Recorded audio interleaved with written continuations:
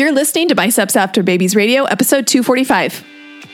Hello and welcome to Biceps After Babies Radio, a podcast for ladies who know that fitness is about so much more than pounds lost or PRs.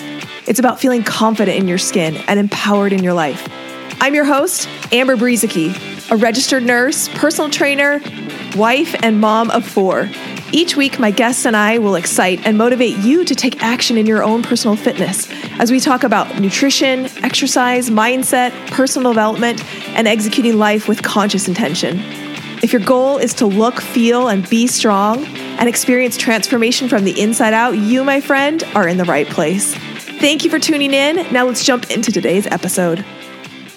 Hey, welcome back to another episode of Biceps After Babies Radio. I'm your host, Amber Brueseke, and today on the podcast, I have Dr. Megan Rossi, and she is a PhD researcher who has done a lot of work researching the gut and improving gut health.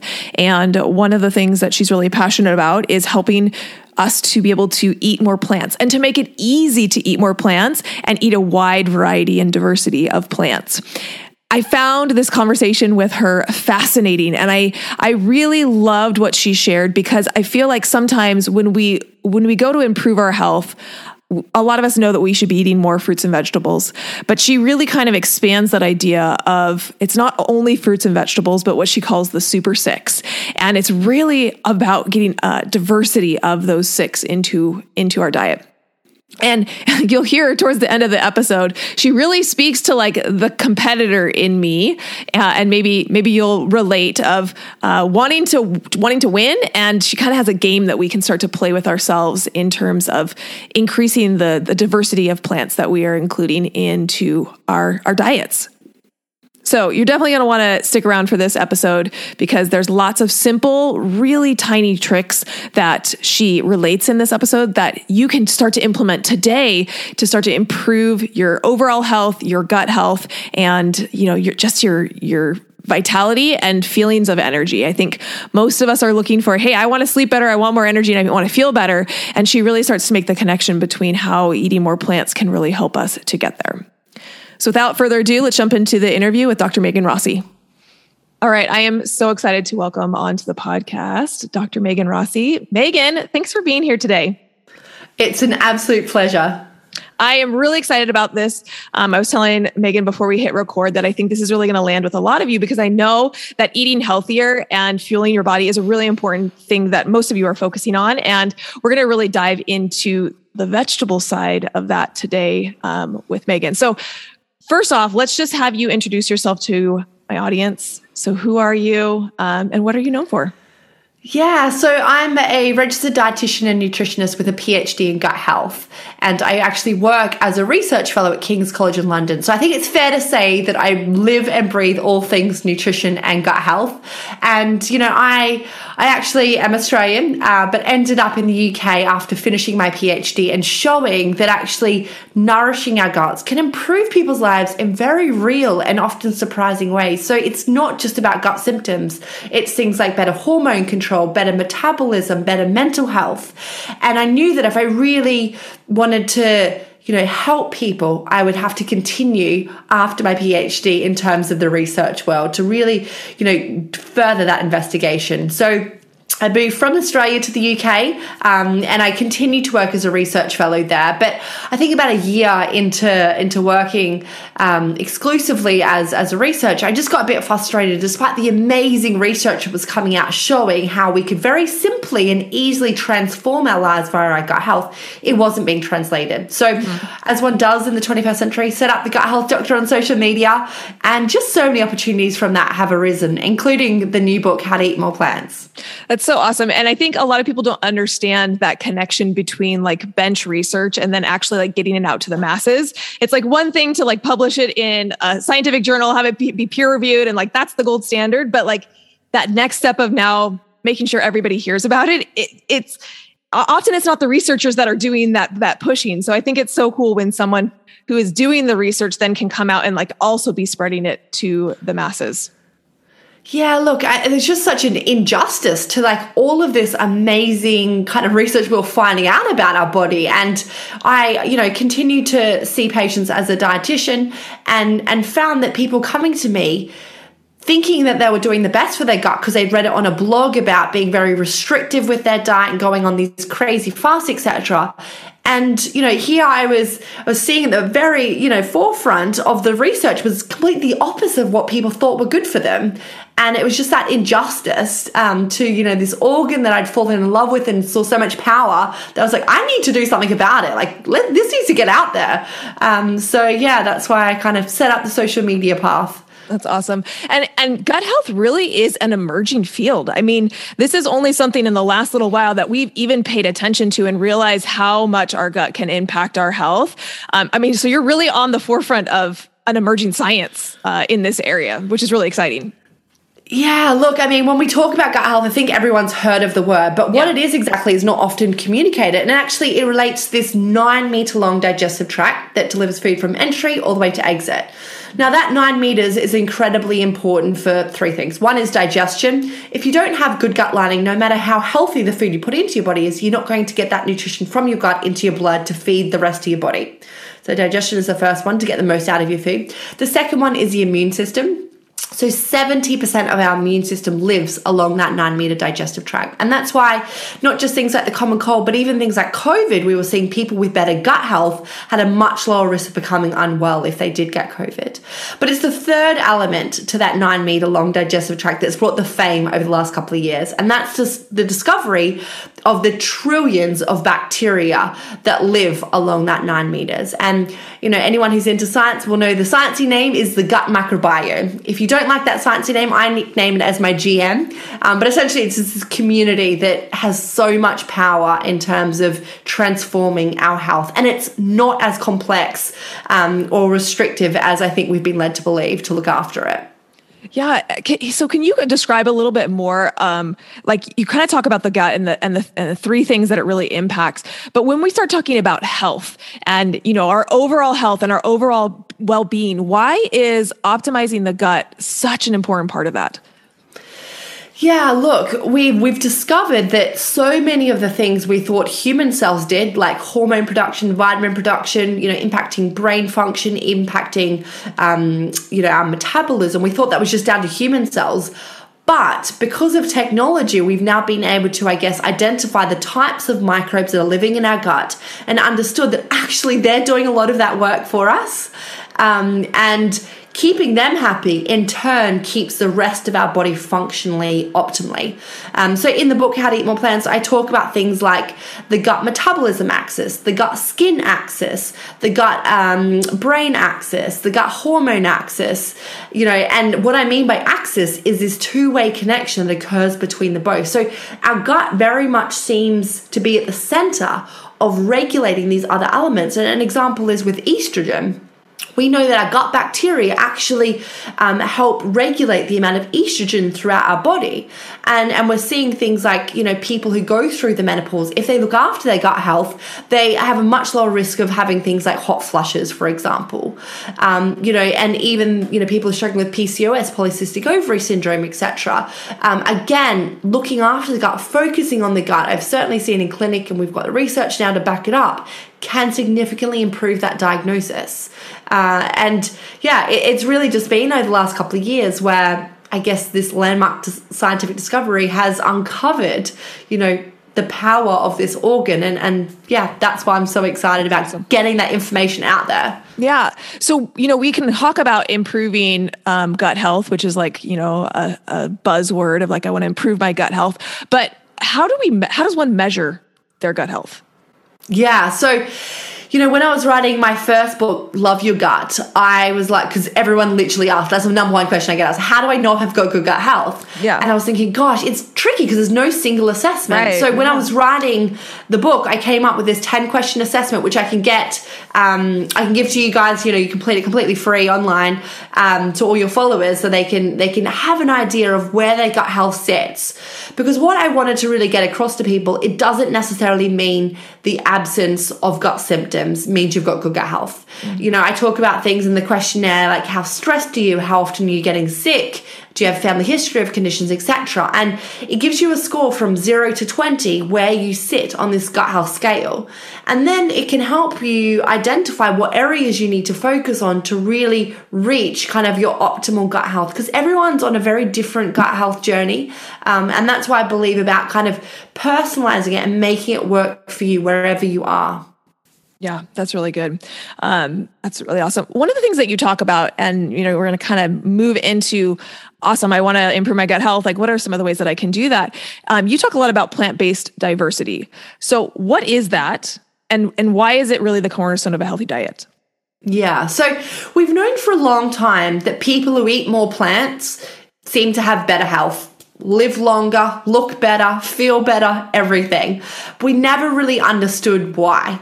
Until recently, we now understand that plants contain dietary fiber, and fiber is something that human cells can't digest. So when we eat plants and the fiber, it goes through most of our digestive tract undigested, unlike fats and protein, which we digest by human cells. It gets to the lower part of our intestine where we have those trillions of bacteria. And fiber then feeds those gut bacteria. So bacteria are the unique ones with the enzymes to break down that fiber, produce all of these amazing chemicals, which then regulate our appetite hormones, communicate with our brain function, communicate with our estrogen levels and our hormones, etc. So that's essentially why that we've been missing. It's because plants feed our gut bacteria. But when I talk about plants, I think it's important that we know I'm not just talking about fruit and veg. And I think this is a bit of a outdated kind of concept where the governments, wherever you live, whatever country, they're always saying, eat more fruit and veg. And what they're forgetting is actually there's new science out there now that talks about these 6 different plant categories. And in the book, I call them the Super 6. Mm-hmm. And they are your whole grains, so things like, your oats, your quinoa. You've got your legumes, so things like your chickpeas and your lentils. You've got your nuts and seeds. You've got your fruit. You've got your veg and your herbs and your spices. Now, each different plant category, so each different Super 6 member provides our body and gut bacteria with different type of nutrients. So if we're cutting out or not getting one of these Super 6 in our diet most days, we're actually not feeding our gut bacteria that diversity they need to be able to work at their optimal health. So that's where this new concept of diversity comes in. And I talk about in the book in terms of helping people very easily. It sounds like a lot, but actually it's very easy. And I'm sure we'll talk about some simple tips to achieve it, but get in 30 different types of plants each and every week from those Super 6. If you do that, you will have amazing gut health. That's awesome. So in terms of fiber, is there a recommendation that you're giving your clients to be aiming for in terms of fiber intake per day? And are you differentiating between like soluble and insoluble fiber? Yeah, so that's a really good one. So, when we talk about fiber, historically we, and still in a lot of practices, they talk about soluble and insoluble just to separate out the 2 types. But actually what we know is there's close to 100 different types of fiber. Wow. And they don't nicely fit into soluble versus insoluble. So actually that's one of the reasons why that diversity comes into play, because we want all 100 types of those dietary fibers that don't necessarily fit into soluble versus insoluble. Now, in most Western countries, we're getting less than 20 grams of fiber in a day. Most government guidelines recommend about 30 grams of fiber a day. In the US, I know for males, it's 35 grams. Yet, we know our ancestors had over 100 grams of fiber a day. And there's been amazing studies which highlights really trying to improve our mental health.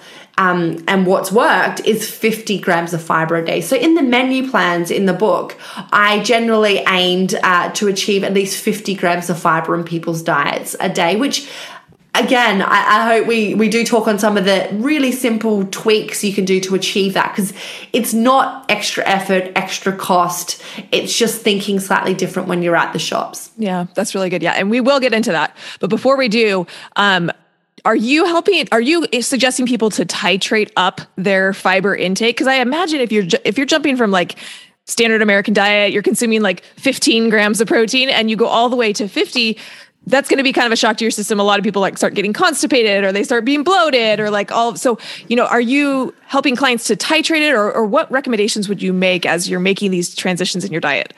Yeah, absolutely. And I think that was one of the really important elements in the book is, around how to eat more plants. It's about following the protocol to increase them gradually because the worst thing I hear is people go, plants don't agree with me. If I add beans to the diet, I get bloated. I just can't have. I want to have them, but I just can't because they don't agree with me. And my past 15 years as a dietitian, I've not met a gut that I haven't been able to teach to eat and max out and get their 50 grams of fiber a day. But like you said, there needs to be some steps. So the first one is slow and gradual. And this will depend on how sensitive your gut is. So some people need to go really, really slow. And in the book, I've got this sensitive gut menu plan. So if you notice that you're quite a sensitive gut person, you're prone to bloating, maybe you've got IBS, then that's the path I suggest you follow. Because what I've done is I've taken out certain types of fiber in that menu plan where it's more likely to cause gas and bloating. And these are called FODMAPs. We know FODMAPs are beneficial. They feed a gut bacteria, but actually if you've got a sensitive gut, when you're starting to increase fiber, you want to reduce down the amount of those certain types. So I've certainly taken the guesswork out of it. You don't need to be a whiz. You literally just follow the kind of the recipes that are listed there. But in a practical sense, it might be, half a cup of veg extra each day for the first week and then see how your gut feels and then maybe increase an extra piece of fruit in your diet each day for the next week and then increase, every couple of days have a quarter cup of beans in your diet. And kind of that really slow progression, as well as ensuring having plenty of fluids, because we know that fiber, in order to work its magic, it needs to be fully hydrated.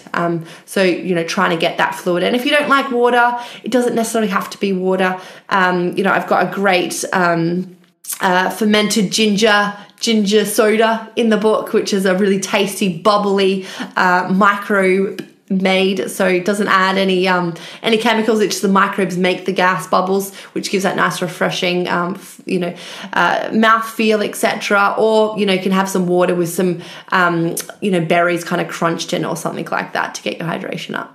That's awesome. And I super appreciate, because I think a lot of times people will like hear about gut health or they'll listen to a podcast like this and they'll just want to go like balls to the walls. And then the exact thing happens where they like, I'm going to eat 50 grams of fiber. And then they're like, that was terrible. And then you're like, well, but that's because you went from 15 to 50. Like, let's slowly titrate that up a little bit.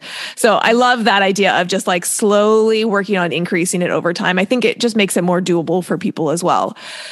So you've kind of like been teasing some more like simple tricks. So what are some other simple ways that people can just get started today in coming away from this podcast being like, yes, I want to consume more fiber. I want to consume more, plant sources.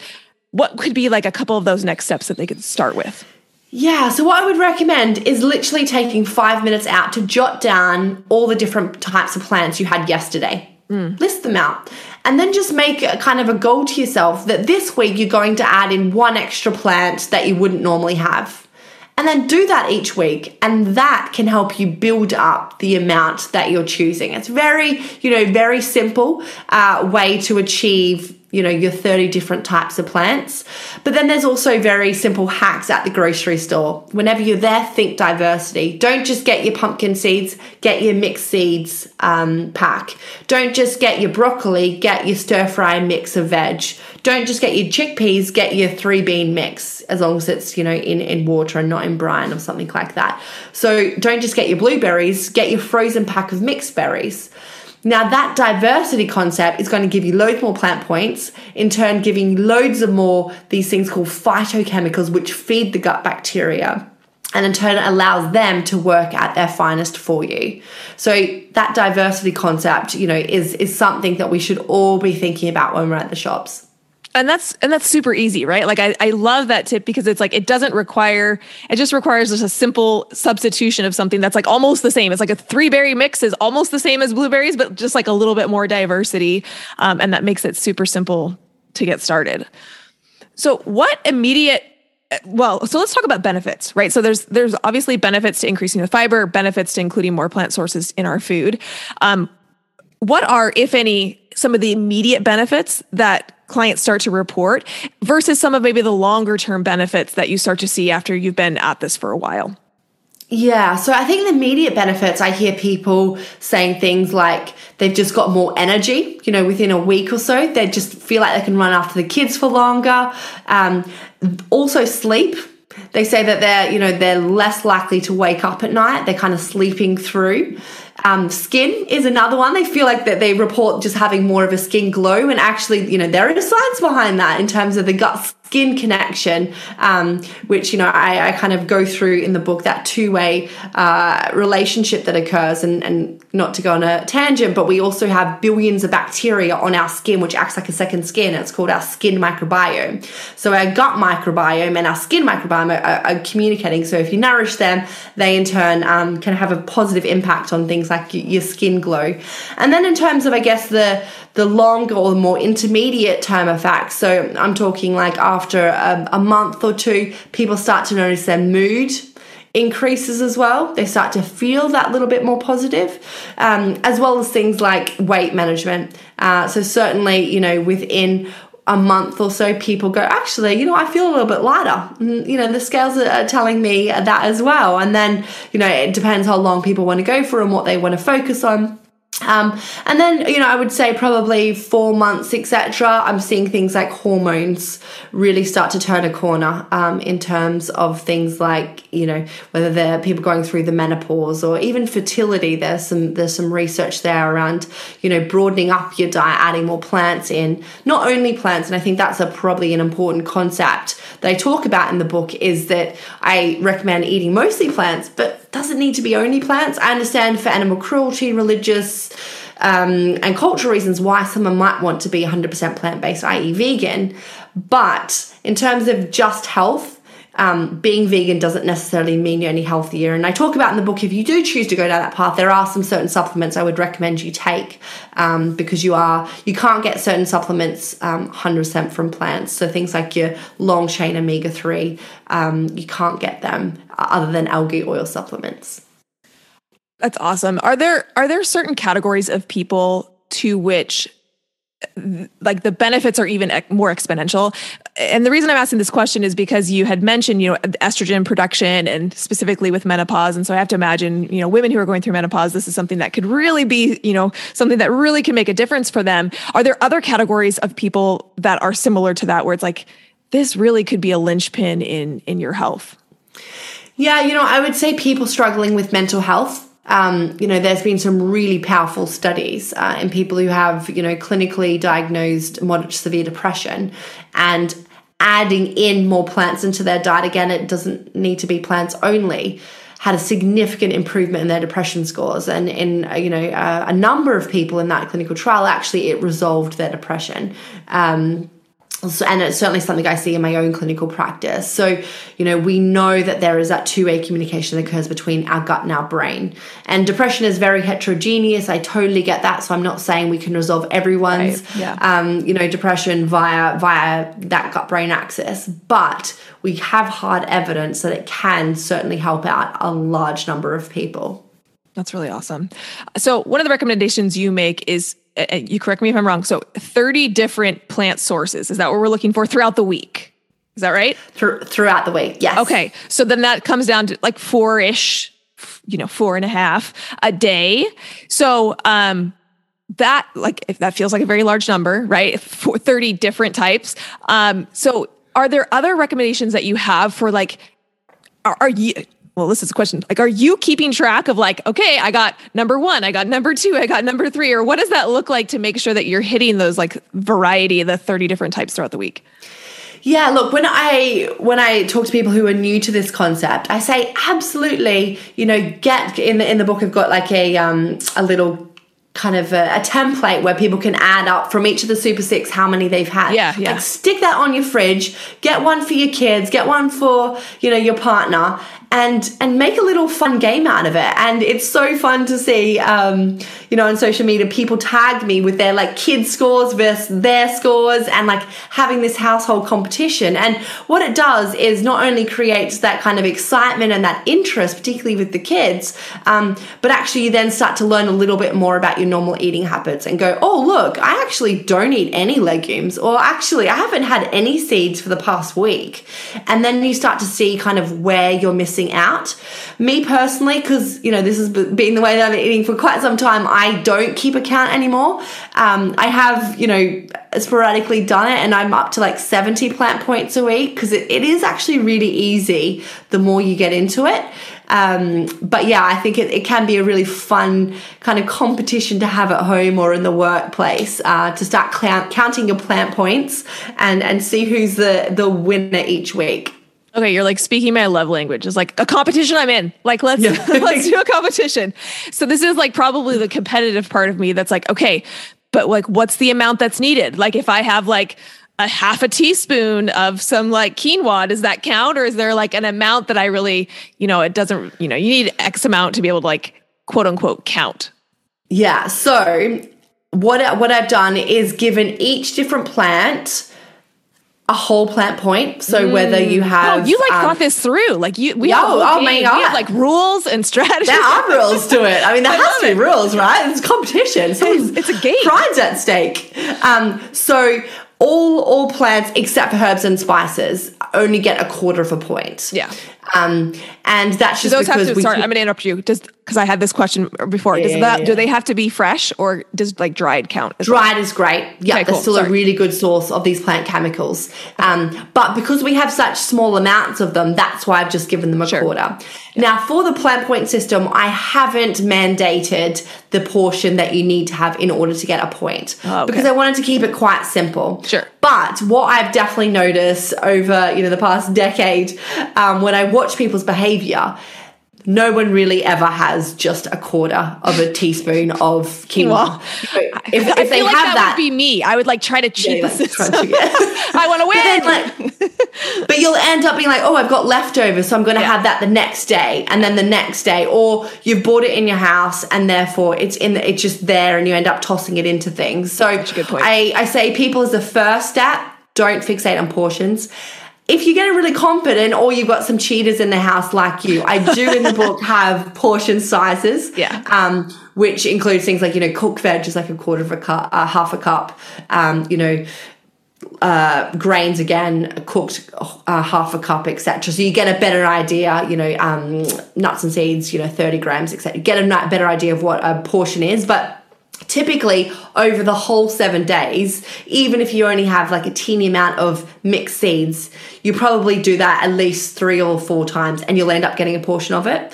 So complexity out of the way, don't necessarily fixate on portions until you're more confident, and then you can start, making sure it's at least one full portion. I love that. What is one thing that you wish that more people understood about diversity of plants?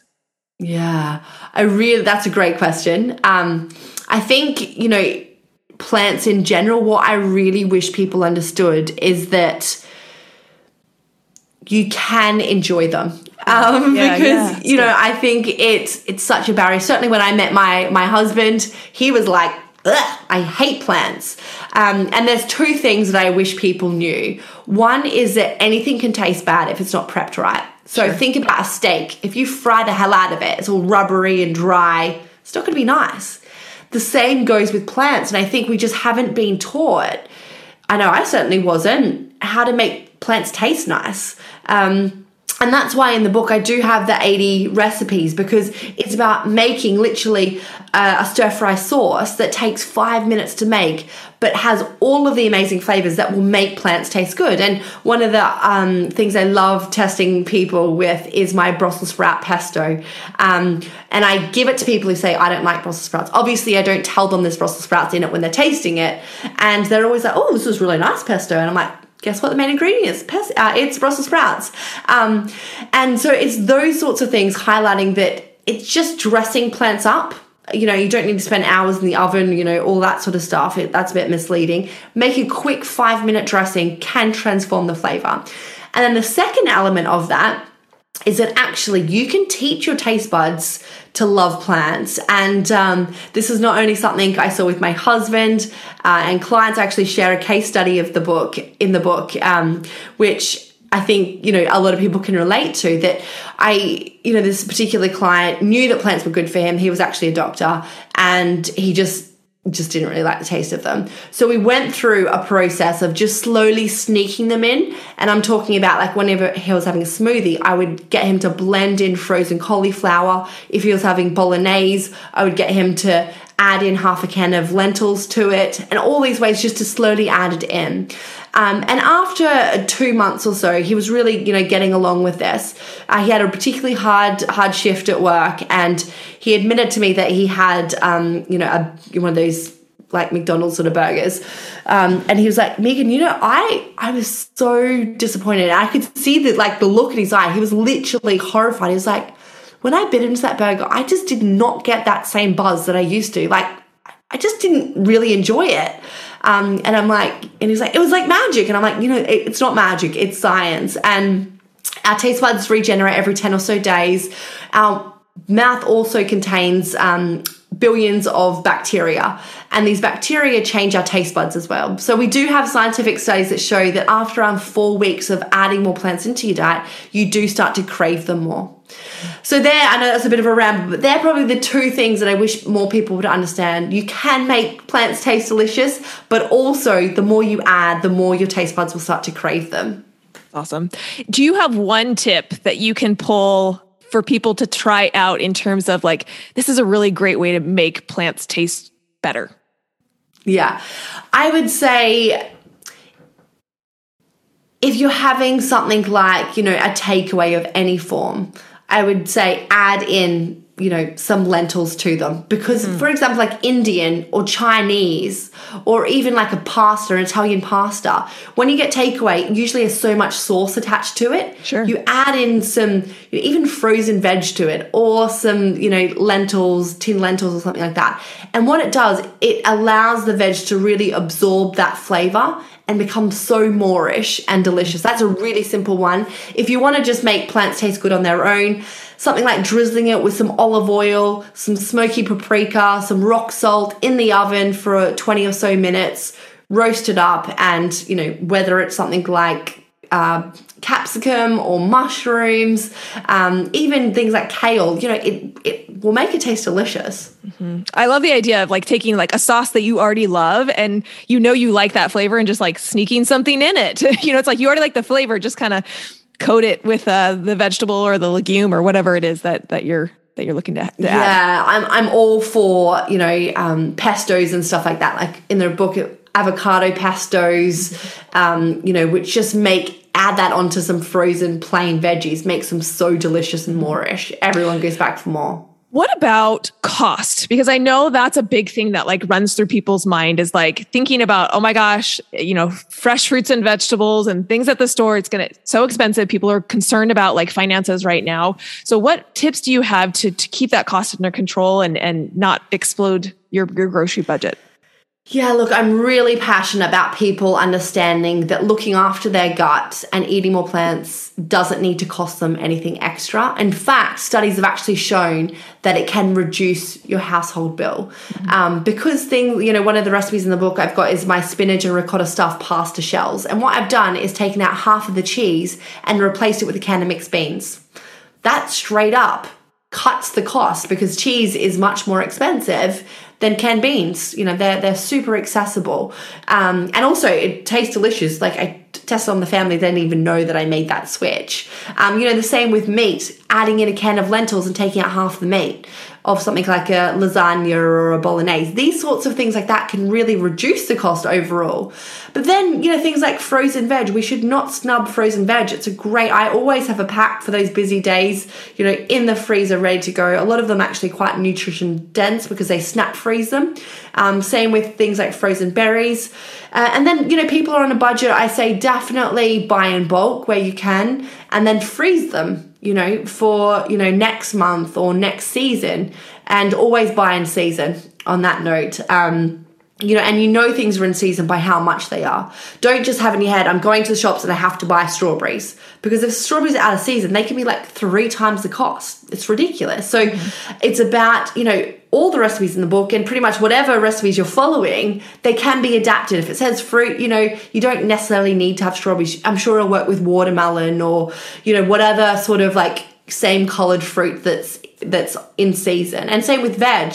I'm all for throwing in a stir fry any leftover kind of cut up wilted veg you've got going.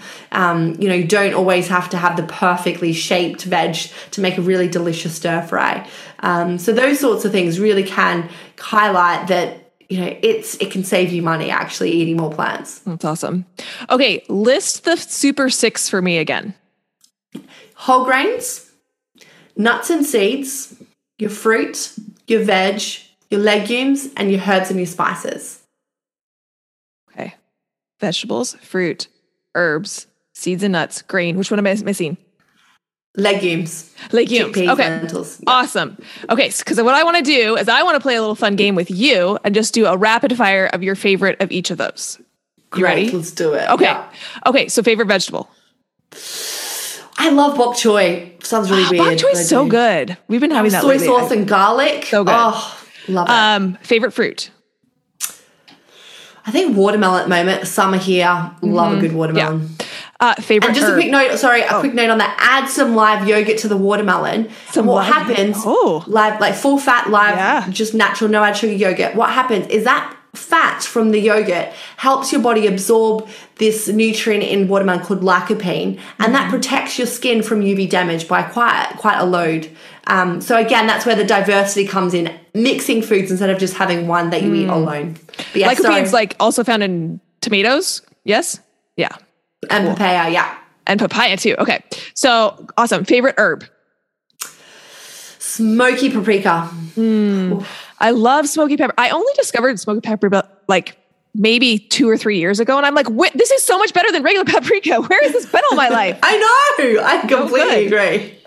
Okay. Seeds and nuts. I love walnuts and seeds. I'm really into chia at the moment. Awesome. Favorite grain. I love freekeh. Have you heard of freekeh before? No, I've never even heard of that. You know what? So many people have never heard of it before. Yeah, it's in all our mainstream supermarkets. I'm not talking about fancy health food stores. It's just like hidden at the back. So it's a delicious kind of nutty grain. Okay. And I often like switch it for things like risotto, like the risotto rice, and things like barley. It's I love it. Definitely give it a try. Okay, I'm gonna try it. I'm gonna try to find it. Favorite legume.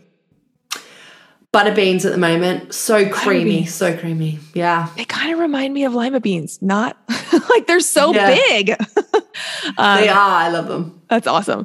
Okay. Well, this has been so much fun, Megan. Thank you so much for coming on. Is there anything left that you're like, I want to make sure anybody who's listening to this walks away from something in the podcast? What would that thing be? I think my top 3 tips. So my first one is getting in your 30 plants if you can, each and every week.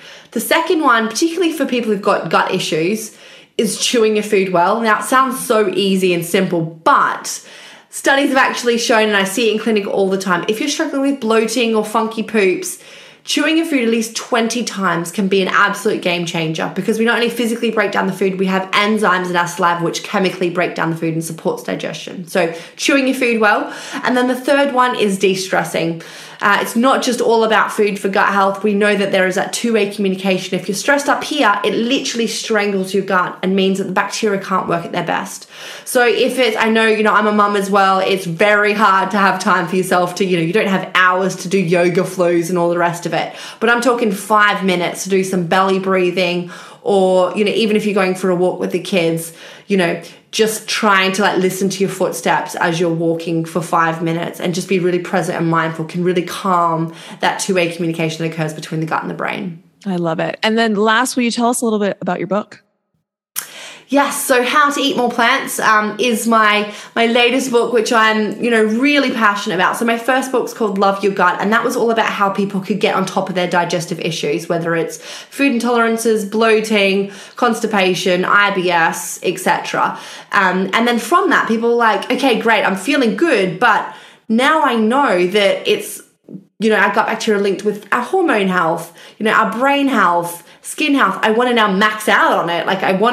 What should I be eating? So that's when How to Eat More Plants came to being, where, it's packed not just of the information and science, but the practical elements of the recipes and, things like if you've got a sensitive gut, follow this eating pattern, the sensitive meal eating, the sensitive gut menu plan, so then you don't get those painful gut symptoms. If you're a bit of a binge eater and you can't keep chocolate in your house because you can't, be surrounded around it, then I've got this mindful eating protocol that I get you to follow to really re-engage your relationship with food. So there's a lot of practical strategies. I've got 5-minute strategies for relaxing that gut-brain axis in terms of box breathing and, cuddle hormone, enhancing that through a number of touching techniques and all of that sort of stuff. So I wanted the book to be very accessible, but always backed by plenty of science, because we know science works, right? Mm-hmm.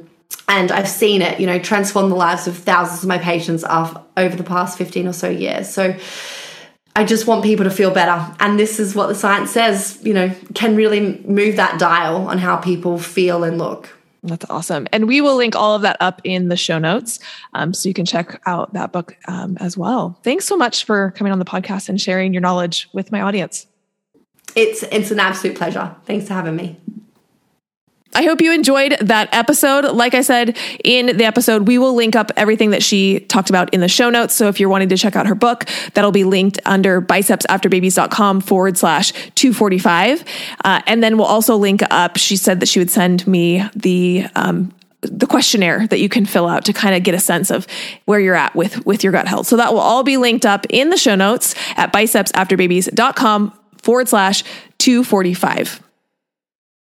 Thanks for being here. If you enjoyed this podcast episode, please subscribe on whatever platform you're listening to and leave a rating and review. That really does help the podcast. It helps the platforms to know that people are listening and people are enjoying, and that really helps the podcast to continue to grow and to reach more people. That wraps up this episode of Biceps After Babies Radio. I'm Amber. Now go out and be strong, because remember, my friend, you can do anything. Hey friend, have you heard the news? We have a Biceps After Babies Radio insider list. If you love Biceps After Babies Radio, you don't want to miss a thing, head to bicepsafterbabies.com/insider to join the group. You'll be the first to know all things about the podcast, see some behind the scenes, and get special messages from yours truly. We want to make this a special community for those who are fans of the podcast. And last, did this episode particularly resonate with you?